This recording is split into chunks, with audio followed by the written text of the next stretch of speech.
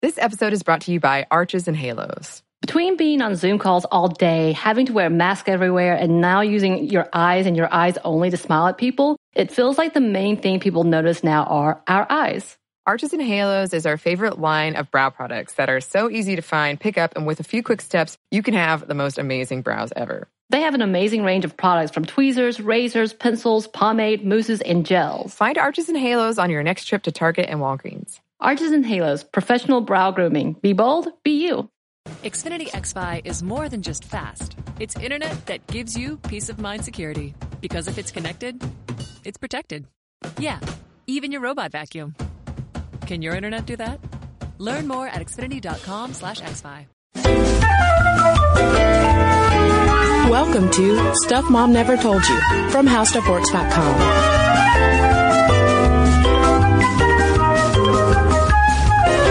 And welcome to the podcast. I'm Kristen. And I'm Caroline. And this is the first of a two-part episode that we are doing on lady detectives on television, because when we did our past episodes not too long ago on the Golden Girls and women of a certain age, we heard from listeners about women of a certain age who are also crime solvers. That's right. A whole other TV genre with which, I don't know, I'm pretty familiar. I grew up watching all sorts of amazing lady crime fighter shows with my mother.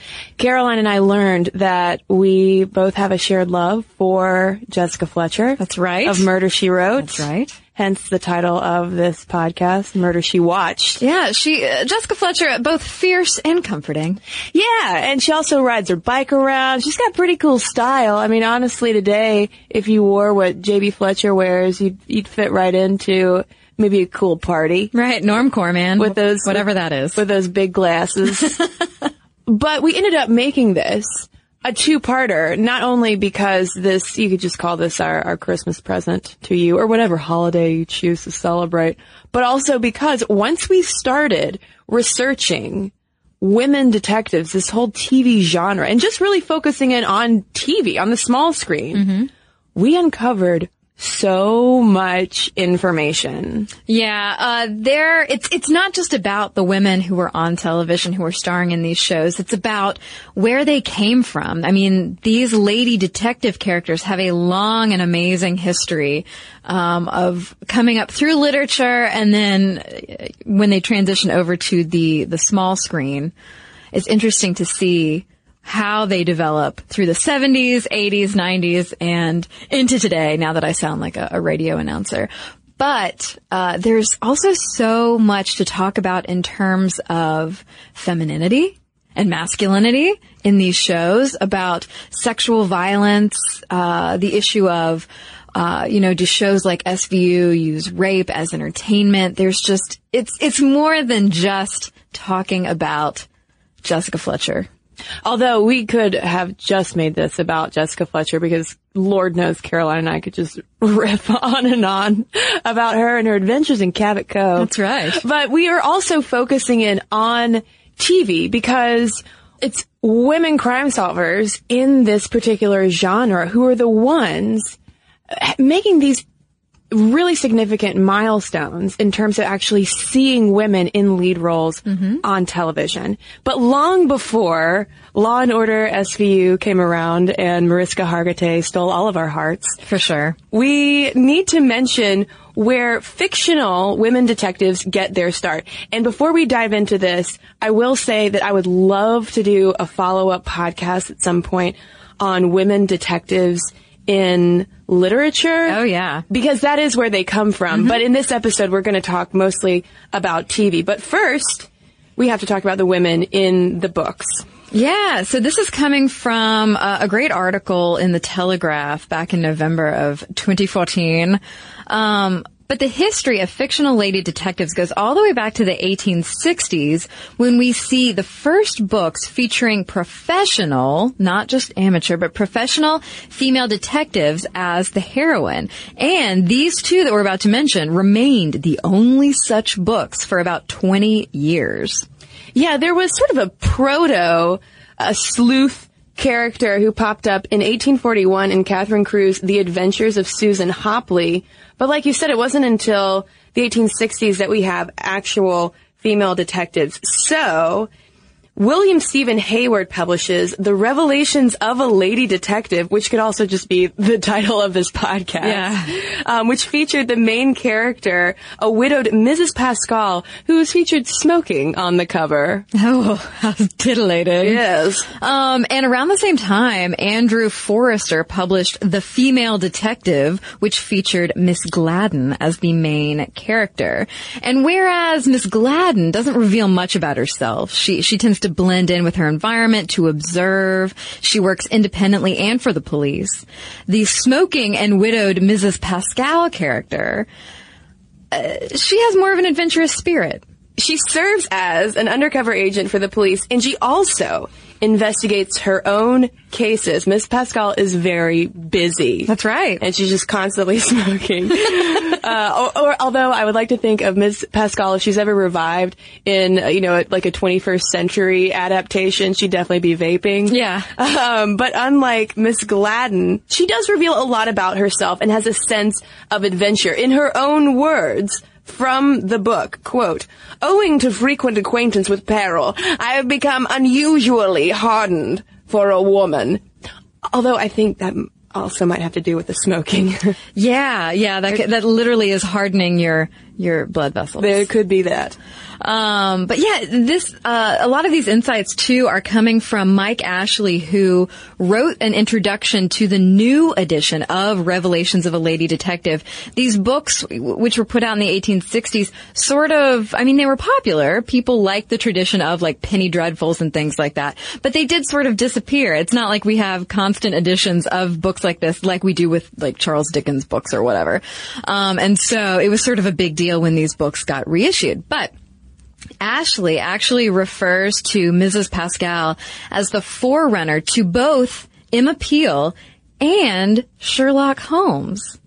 And the inspirations for these books are also pretty interesting because the female detective, Miss Gladden's book, written by Andrew Forrester, came about because of Forrester's interest in true crime. Whereas Revelations of a Lady Detective, Miss Pascal's book, was really more of a continuation of the Penny Dreadful tradition, quote, as Mike Ashley wrote, showing that women have every bit as much true grit as their male counterparts. And I will say that's something that we see continue on through these female detectives on TV that we're going to talk about as well. Yeah, exactly. And going back to that quote about Mrs. Pascal calling herself unusually hardened for a woman, that's another trend as far as like questioning whether female detective characters are just being kind of squished into a male role and made to fit that mold, or whether they're functioning as just their own type of investigative lady character. But so in the 1880s, just to give you some context, this is when Sherlock Holmes debuts. And on the coattails of Holmes, we see a lot more lady detective characters coming out. Women like my favorite, Mrs. Julia Sherlock Sholmes. I wonder who inspired her. I can't put my finger on it. Sherlock Sholmes, huh? Well, there's also Miss Hilda Wade, Lady Molly de Mazarine, and Florence Cusack, who I would like to think is the fictional ancestor of Joan and John Cusack, perhaps. I hope so. But when we move into the 20th century, around the same time, in the late 20s, early 30s, we get Agatha Christie's mystery novels and also Nancy Drew. But it was in 1927 that Agatha Christie creates the Miss Marple character, who is a spinsterish amateur detective. She doesn't have children of her own. She kind of functions under this guise of, oh, I'm just a gentle, spinstery grandmother just sitting here knitting, but also solving crime. Right, because she might be quiet, and she might fade into the background because people tend to not notice older people around us, but that means that she can observe all sorts of things we might not observe. That's right. And so, as we make the transition to TV, it was in 1956 that Miss Marple became a TV character for the first time, and it was actually here in the U.S. She was played by Gracie Fields.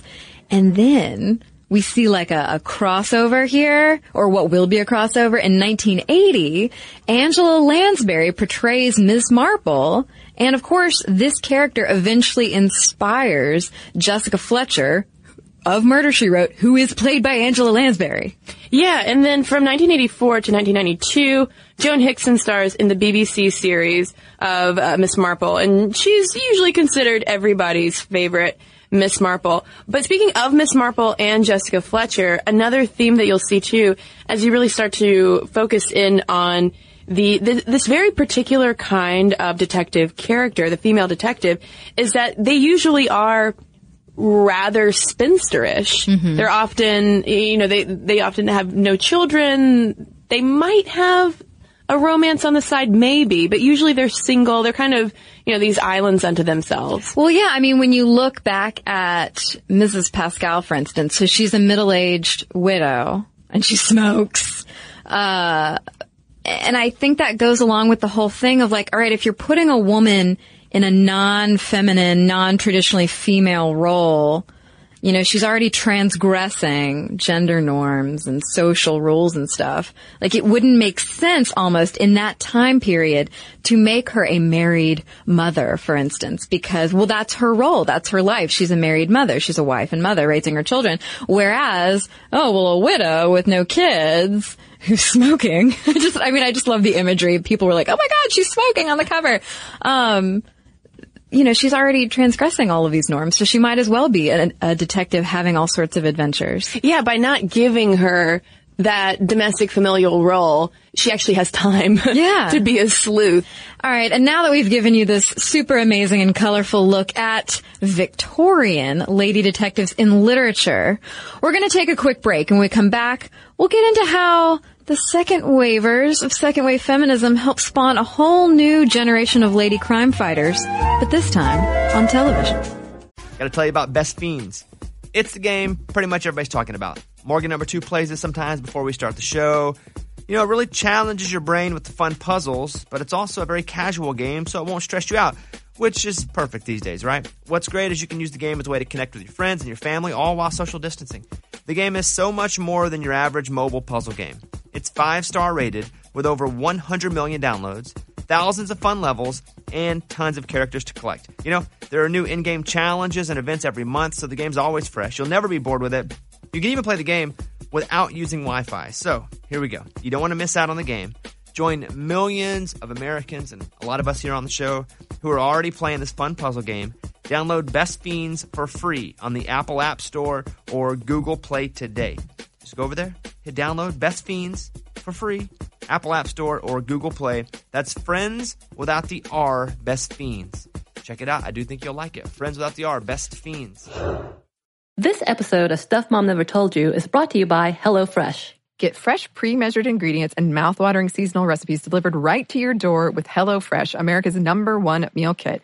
HelloFresh lets you skip those trips to the grocery store and makes home cooking fun, easy, and affordable. And while we're under a quarantine, I will say HelloFresh has so many recipes. It's been wonderful because it gets me out of my rut and I'm able to try new recipes instead of my same old, same old. And they offer contactless delivery to your doorstep for easy home cooking with the family, so you don't have to have those stressful meal planning and grocery store trips. Even better, HelloFresh's pre-portioned ingredients means there's less prep for you and less food waste. So if you're ready to try some of the delicious food from HelloFresh, go to HelloFresh.com/momstuff80 and use code MOMSTUFF80 to get a total of $80 off, including free shipping on your first box. That's HelloFresh.com/momstuff80 and use code MOMSTUFF80 to get a total of $80 off and free shipping on your first box. Additional restrictions apply. Please visit HelloFresh.com for more details. And now back to the show. We are now going to move out of literature and into television because there is so much to cover. And when you look at the history of women in American television, we are going to focus a lot on U.S. TV. It's really women female detectives who are breaking some of the glass ceilings. Mm-hmm. So, for instance, in 1957, the show Decoy, starring Beverly Garland as undercover cop Casey Jones, premieres. And I did not realize this before researching for this podcast, Caroline. This was the first woman in the history of U.S. television to star in the title role of a full-season dramatic series. And to put that in some context and how huge of a deal that still is, between 1940 and 1999, out of 555 dramatic primetime series, just 36 of them starred a woman.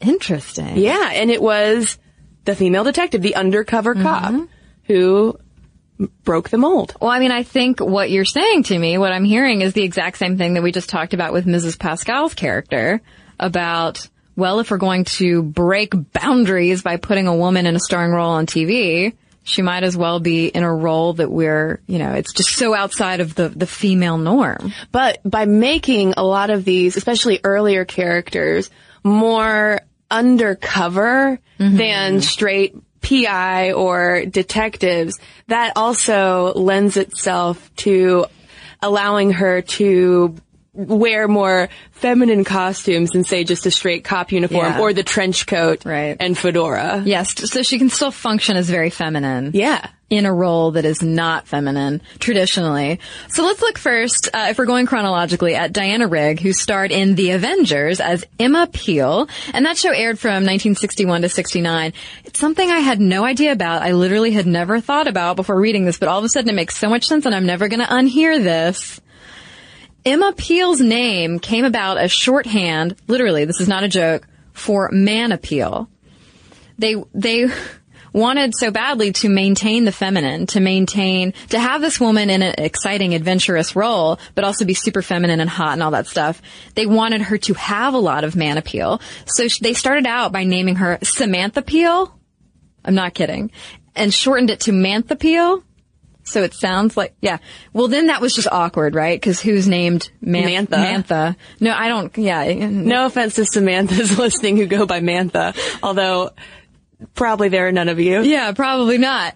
Well, so they eventually abbreviated it as the letter M, period, appeal. So man appeal. They shortened it to that way. But then the more they said, Emma Peel, that makes more sense. We get Emma Peel. That is so much effort to go to. Yeah, no kidding. Who thinks about that? I mean, talk about some subliminal messaging going seriously. on. But that's such a great example, too, of how not only do we have second wave feminism starting to creep in, but this is also in the context of, Cold War era.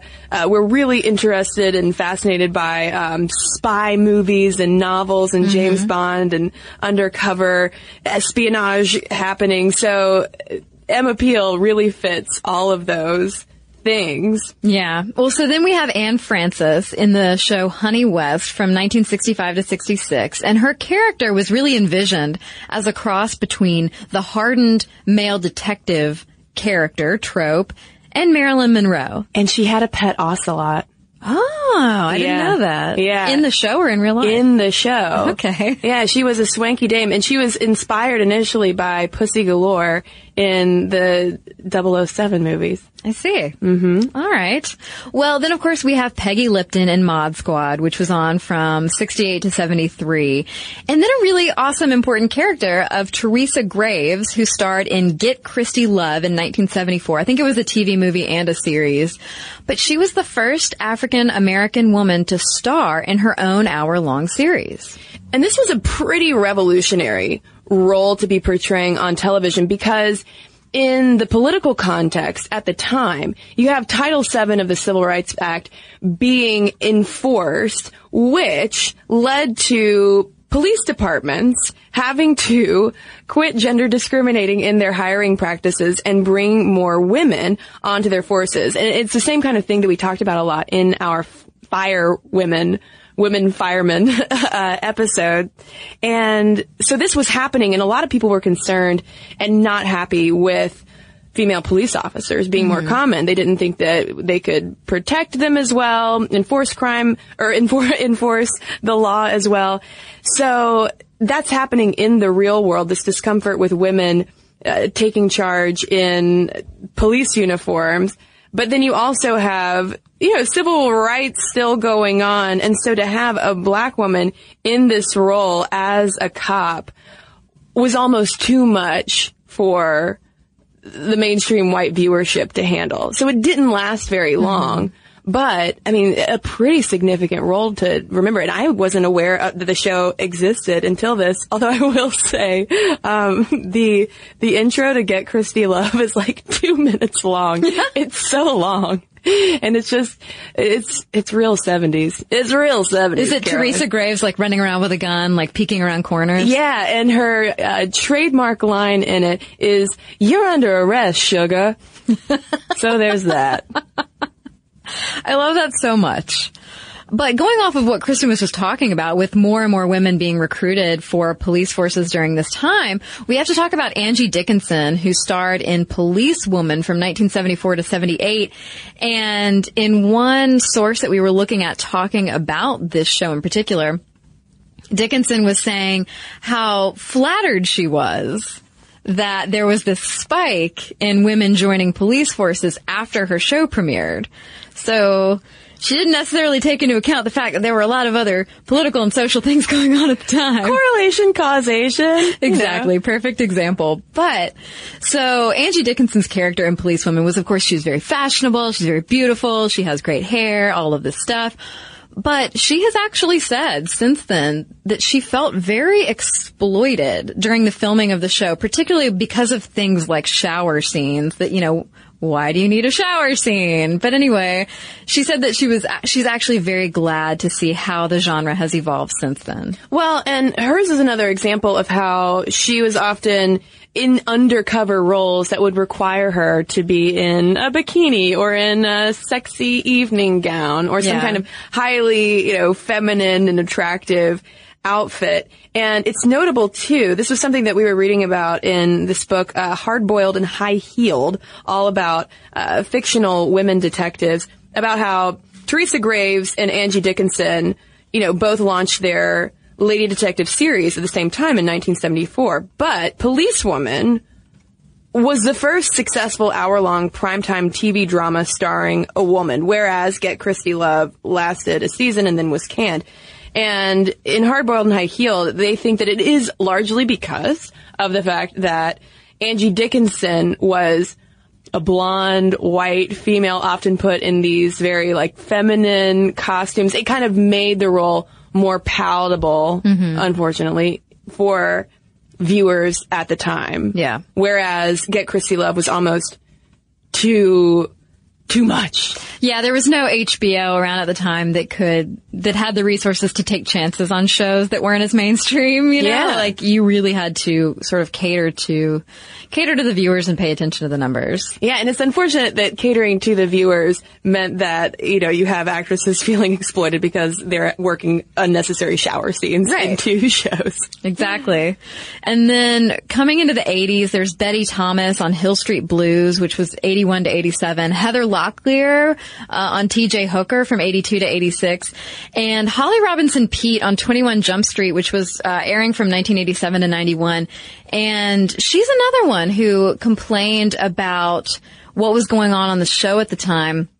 Specifically, Pete complained that there were too many plots that relied on rape, which is something you hear a lot of people still talking about today, not only in terms of shows like SVU, which of course has everything to do with sexual assault, rape, things like that, but a lot of shows out there still sort of revolve around using rape and sexual assault as a primary plot device, and Holly Robinson Peete basically took issue with that. And we'll get more into that portrayal of rape in a lot of these shows and how that kind of intersects with the characterizations of these fictional detectives on TV later in the podcast. But now we have to actually step back a little bit in our timeline to focus in on probably the most groundbreaking TV show, primetime TV show for women detectives on television, and it's not Charlie's Angels. Sorry, folks. Although they play a role in what we're about to talk about. They do play a role, but we've got to talk about Cagney and Lacey, which aired from 1981 to 1988, and its history, its televisual history, is fascinating because it I mean, there's so much. I won't even preface it with anything. Let's just dive in. Yeah, and what's so great about the story of Cagney and Lacey is the fact that it is so much a product of its time. There is so much super fascinating social and political history that is affecting the show. And so this is coming from the AV Club's story on Cagney and Lacey, which was a great read. But they talk about how back in 1974, TV producer Barney Rosenzweig has this epiphany while he's out on a date with a young feminist writer, Barbara Corday. They were seeing Scent of a Woman, and Rosenzweig realizes through Corday's eyes that the female characters in the movie are totally objectified and treated like crap.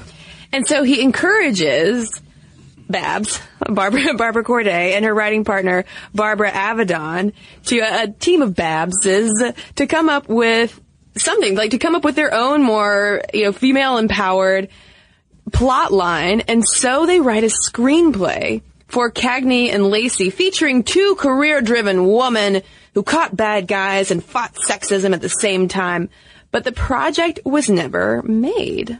Yeah, and so of course you have to take into account the context, the political and social backdrop of the time.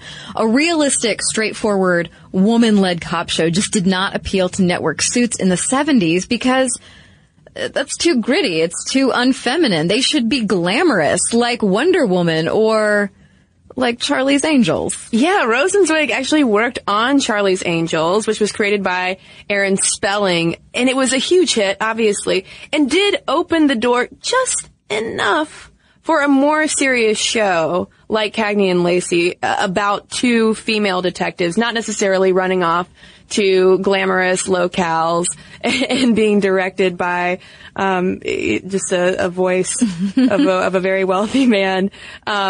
And Rosenzweig did actually work on Charlie's Angels, which was created by Aaron Spelling, and it was a huge hit, obviously. And it's notable that it did feature three women with fantastic hair who worked together to take on evil male characters. And so a lot of people see Charlie's Angels as a positive example of women on television, although you could make arguments on both sides of that. But nonetheless, Charlie's Angels opened the door network-wise just enough because it was so successful that allowed a more serious show about two female detectives actually working in an office, going out on the streets, fighting daily sexism that other women watching would encounter in the real world, to finally get into development. Yeah, and so in 1981, the team gets a Cagney and Lacey made-for-TV movie on the air, and Rosenzweig, he must have really benefited from going on that date with Corday back in the day because he ended up promoting the show to Gloria Steinem and Ms. Magazine, which then turned around and featured the show's leads on their October 1981 cover. Gloria Steinem was so excited about this show to the point where she went on Donahue with one of the lead actresses, not Tyne Daly, but Loretta Swit, who we'll talk about in a minute, went on Donahue with this woman, and they both talked about the show so earnestly. I can't remember who was talking about, like, they talked about it as if you're going on and talking about war. But these two women went on and they're like, this is an incredible show, and Gloria Steinem obviously threw her weight behind it, and it ended up attracting 42% of American TVs the night it aired, which resulted in CBS ordering 6 full episodes. Now, one of the reasons, though, why the TV movie, Cagney and Lacey, was so popular was not only because Gloria Steinem probably rallied a lot of female viewers and it got a lot of press at the time, but also because Cagney, being played opposite Tyne Daly, was being played by Loretta Swit, who was on MASH, which was wildly popular as well. So she brought some name cachet to the role as well, but she had to she had to go back to MASH, so she couldn't be on the television show version of it. So the early episodes feature Meg Foster as Cagney, whose, quote, energy was considered too similar to Tyne Daly's hard-driving energy as Lacey, and a lot of the TV criticism at the time really just hated Meg Foster's face, let's be honest. They thought that she looked too masculine, and especially both Tyne Daly and Meg Foster. You can Google image them, and I recommend you do it because there is such a shift from the look of Meg Foster to Sharon Gless, who we would think of today as Cagney. But I think the two of them together in police uniforms just was a little too masculine. Yeah, people in general, critics especially, definitely thought there needed to be a more feminine presence opposite Tyne Daly. They were okay with there being like one hard driving, more masculine, more serious character, but there needed to be some sort of blonde, bubbly foil for her. And so before we have the shift, and when Meg Foster was still playing Cagney, in one early episode, the two dress up as prostitutes to nab a bad guy as a way of being like, hey, look, they're in dresses with high heels. They're totally feminine. Look at all this eyeshadow. There was so much eyeshadow. So much. Now, not everybody was thrilled about Cagney and Lacey, particularly the portrayal of two women doing police work. And we found this quote from Robert J. Thompson's Television's Second Golden Age. And he writes, they, Cagney and Lacey, were too harshly women's lib. The American public approves of women getting the same play for some jobs, but the public doesn't respond to the bra burners, the fighters, the women who insist on calling manhole covers people hole covers, which, side note, made me laugh out loud when I read it. These women on Cagney and Lacey seemed more intent on fighting the system than doing police work. We perceive them as, insert derogatory word for lesbians. Yeah, I think people who had sort of been spoon-fed shows like Policewoman or Charlie's Angels didn't know how to handle mentally a show about two women who were actually like serious police officers and detectives. But if we look at some character notes, Sharon Gless, who Kristen mentioned earlier, she eventually comes on board as Cagney, and this sparks this great chemistry that we know today as being such a big part of Cagney and Lacey. And interestingly, Lacey's husband, Tyne Daly's husband, Harvey, was really the one domestic presence on the show. He's the one who cooked and took care of the kids while the wife was out running around doing police work. Yeah, she was a full-time working mom, and then Cagney was a single woman on the show, which I'm sure was also a rather revolutionary pairing to see as well. And one thing we haven't mentioned is that in the process of the show being on the air from 1981 to 1988, the network tried to cancel it 2 times unsuccessfully. Yeah. And finally then the third time stuck. But one of the writer's notes said that out of 125 episodes, quote, an amazingly high percentage of them have women involved in the writing process, even when compared to most dramas today. Yeah. And so that's probably part of the reason why Gloria Steinem, for instance, wrote a cover piece for TV Guide on why Cagney and Lacey is the best show on television. They wanted Gloria Steinem to make a guest appearance on the show because the plot line involved Cagney and Lacey having to go to this Equal Rights Amendment rally, I think, and they were going to have to actually protect a Phyllis Schlafly type character who in real life was this arch conservative enemy of second wave feminism, who said with all sorts of awful things about women and equal rights. And Steinem demurred. She didn't show up on she didn't want to be on the show, I guess, for whatever reason. Well, she did love it, though. She did love it. Oh, absolutely. So, Caroline, we could go on and on, though, about Cagney and Lacey, because honestly, I had no idea up until this point how significant this show was to this entire genre. No idea. I had no idea about the background information about the writers, that there were not only so many women writers, but that the show was helmed by 2 incredible women. Yeah, and to the point, though, that there's even an entire book that we have been citing devoted to this called Defining Women, Television and the Case of Cagney and Lacey by Julie Diassi. And just the existence of that, once I saw that, I realized that, wow, there's so much more to the show than just amazing, bow blouses. Academia, man, there's a book out there for everything. Indeed. This episode is brought to you by BetterHelp.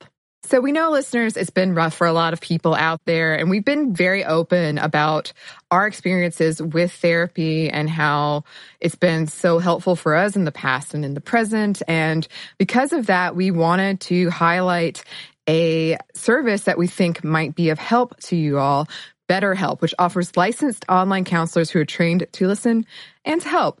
You can talk with your counselors in a private online environment at your own convenience from wherever you're comfortable. And BetterHelp counselors have expertise in a broad range of areas. They can give you access to help that might not be available in your area, and you just have to fill out a questionnaire to help assess your specific needs and then get matched with a counselor in under 48 hours. BetterHelp is an affordable option, and our listeners get 10% off your first month with a discount code MOMSTUFF. Get started today at BetterHelp.com/MomStuff. That's better, HELP.com/MomStuff. Talk to a therapist online and get help. This episode is brought to you by Chinet.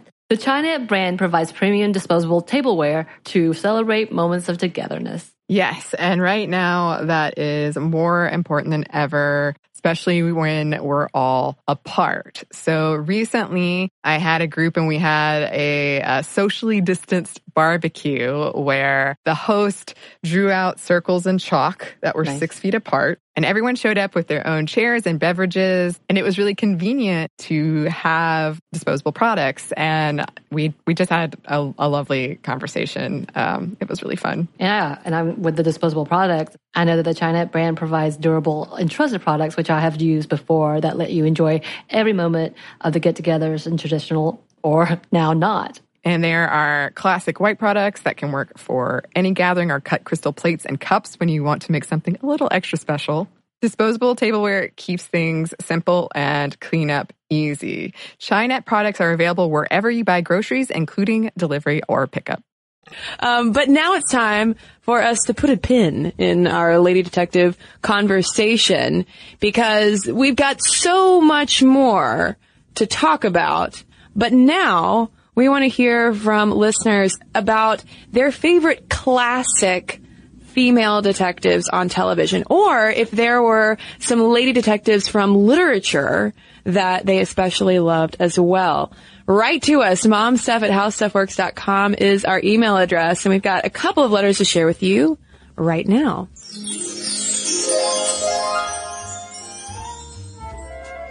So I've got one here from Monica on our episode about women and Ebola. And she writes, "Thank you so much for your podcast on women and Ebola and for adding the humanity back to the debate on this horrible disease. It was also wonderful to hear you portray the West African women who are affected by the disease as people with agency, women who, despite the huge challenges, are making do the best they can with limited resources. One thing I would mention, there's been a lot of talk about West African burial rituals as if this were some exotic, foreign, awful thing. It's not. The burial rituals in question are simply the washing of the body, which is exactly what is done here in the U.S., but just by an undertaker or another professional.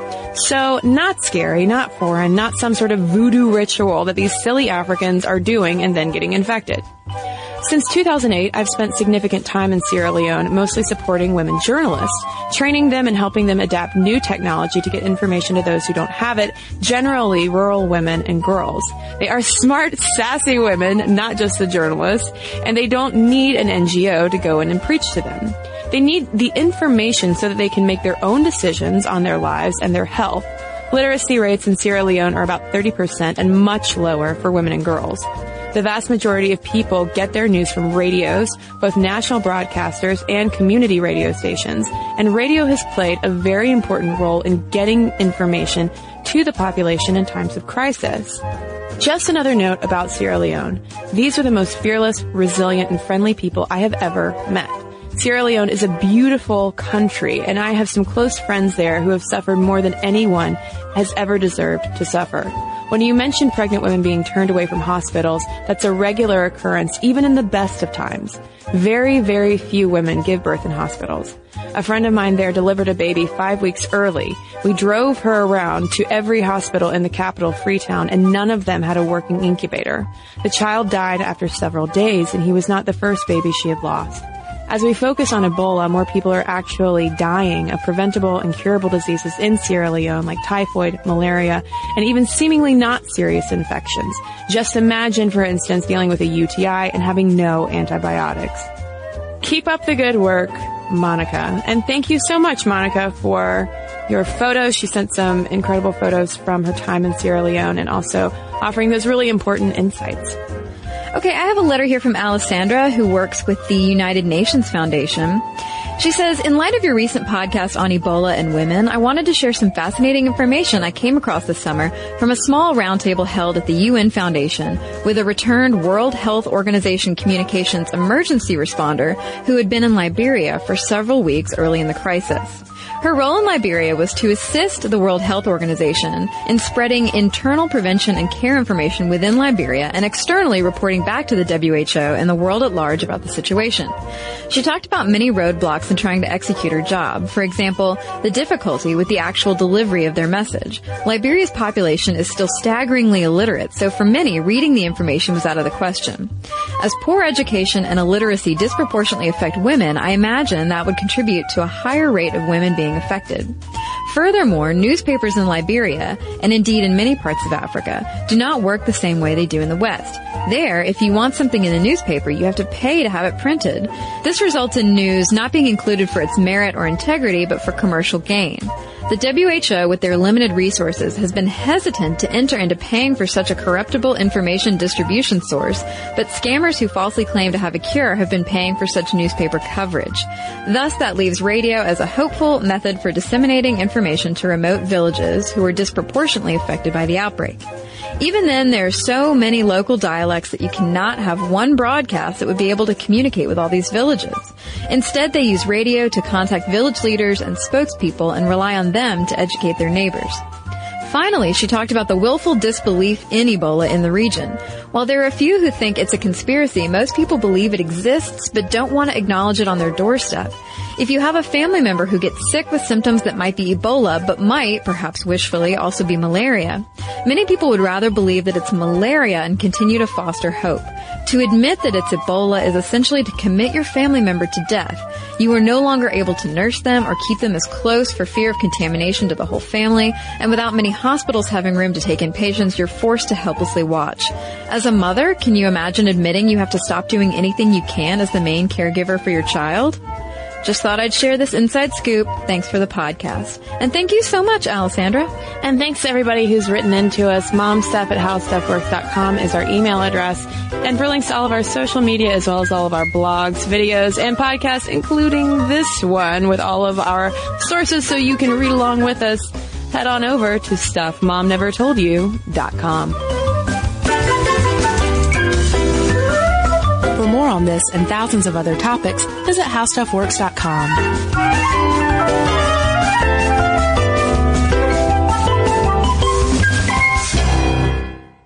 Hi, I'm Amy Nelson. And I'm Sam Edis. We're the hosts of iHeart's newest podcast, What's Her Story with Sam and Amy. We both have our own businesses, and between us, we have 7 children. And since the moment we met, we've been sharing our stories with each other. The thing is, we all know the stories of industry titans like Bezos and Jobs, but the stories of women, they remain incomplete. We ask questions no one else even touches. We are not afraid to get personal. So listen to What's Her Story with Sam and Amy on the iHeartRadio app, Apple Podcasts, or wherever you listen to podcasts. Dear Young Rocker Season 2 is a raw, honest, strange, and entertaining story about finding yourself in your early 20s and a lifelong relationship with music. It's hosted by me, Chelsea Urson, and is executive produced by Jake Brennan of Disgraceland. Dear Young Rocker comes to you from Double Elvis Productions and iHeartRadio. Listen to Dear Young Rocker on the iHeartRadio app, Apple Podcasts, or wherever you get your podcasts.